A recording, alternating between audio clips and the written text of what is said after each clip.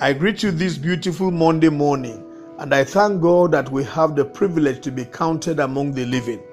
As you proceed into this day, I'd like to pray with you from Isaiah chapter 40, verse 29.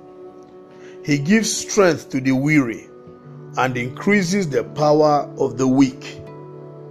Every one of us at one point or the other suffers weakness. We get weary with the troubles and the difficulties of this life. And God, recognizing this, has made a promise in this Isaiah passage that He is going to give us strength in that place where we are weary, and that He will give us power concerning our weakness.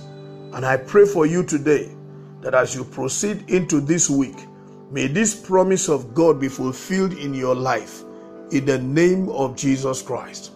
May the Holy Spirit locate that area of your weakness and become your strong pillar in it, such that it does not stop you from getting to where God wants you to get to this week, or doing those things that God wants you to do this week. Your weakness will not stand to hinder you from your achievements this week in the name of Jesus Christ. You will triumph over those weaknesses to the end that your weakness will actually turn to strength. And people will see what God has done even in your moment of weakness and give glory to His name in the mighty name of Jesus Christ.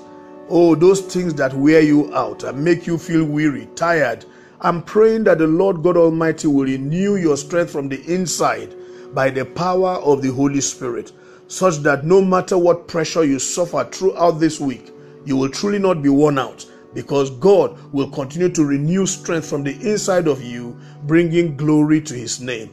That at the end of this week, you will see that in spite of your weariness, in spite of your weakness, that God has made you a great success, and that testimonies begin to abound on your behalf.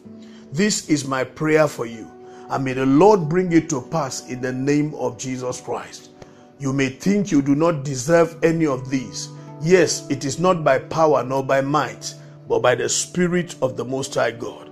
Yes, it is that one that is most undeserving that God looks with an eye of favor, so that the whole world will know that God is God of the weak and God of the strong. It is my prayer that the Lord God Almighty will stand with you and for you the rest of this week. Whatever you lay your hands to do, may the Lord cause it to prosper, and may your heart be filled with joy. May your life be bright like the bright noonday sun in the name of Jesus Christ. You will arise and shine the rest of this week. The glory of God will stand with you and be with you in the name of Jesus Christ. Father, thank you because of these words that have gone forth on behalf of your daughter, on behalf of your son. May these words find fulfillment and find expression in their lives and destinies this week in the name of Jesus Christ. Thank you, eternal Father. Blessed be your holy name. In Jesus' mighty name we pray. Amen. Go out in the strength of this prayer, and I can tell you it is well with you. Amen. My name is Amos Kunat, Pastor, New Estate Baptist Church, Lagos.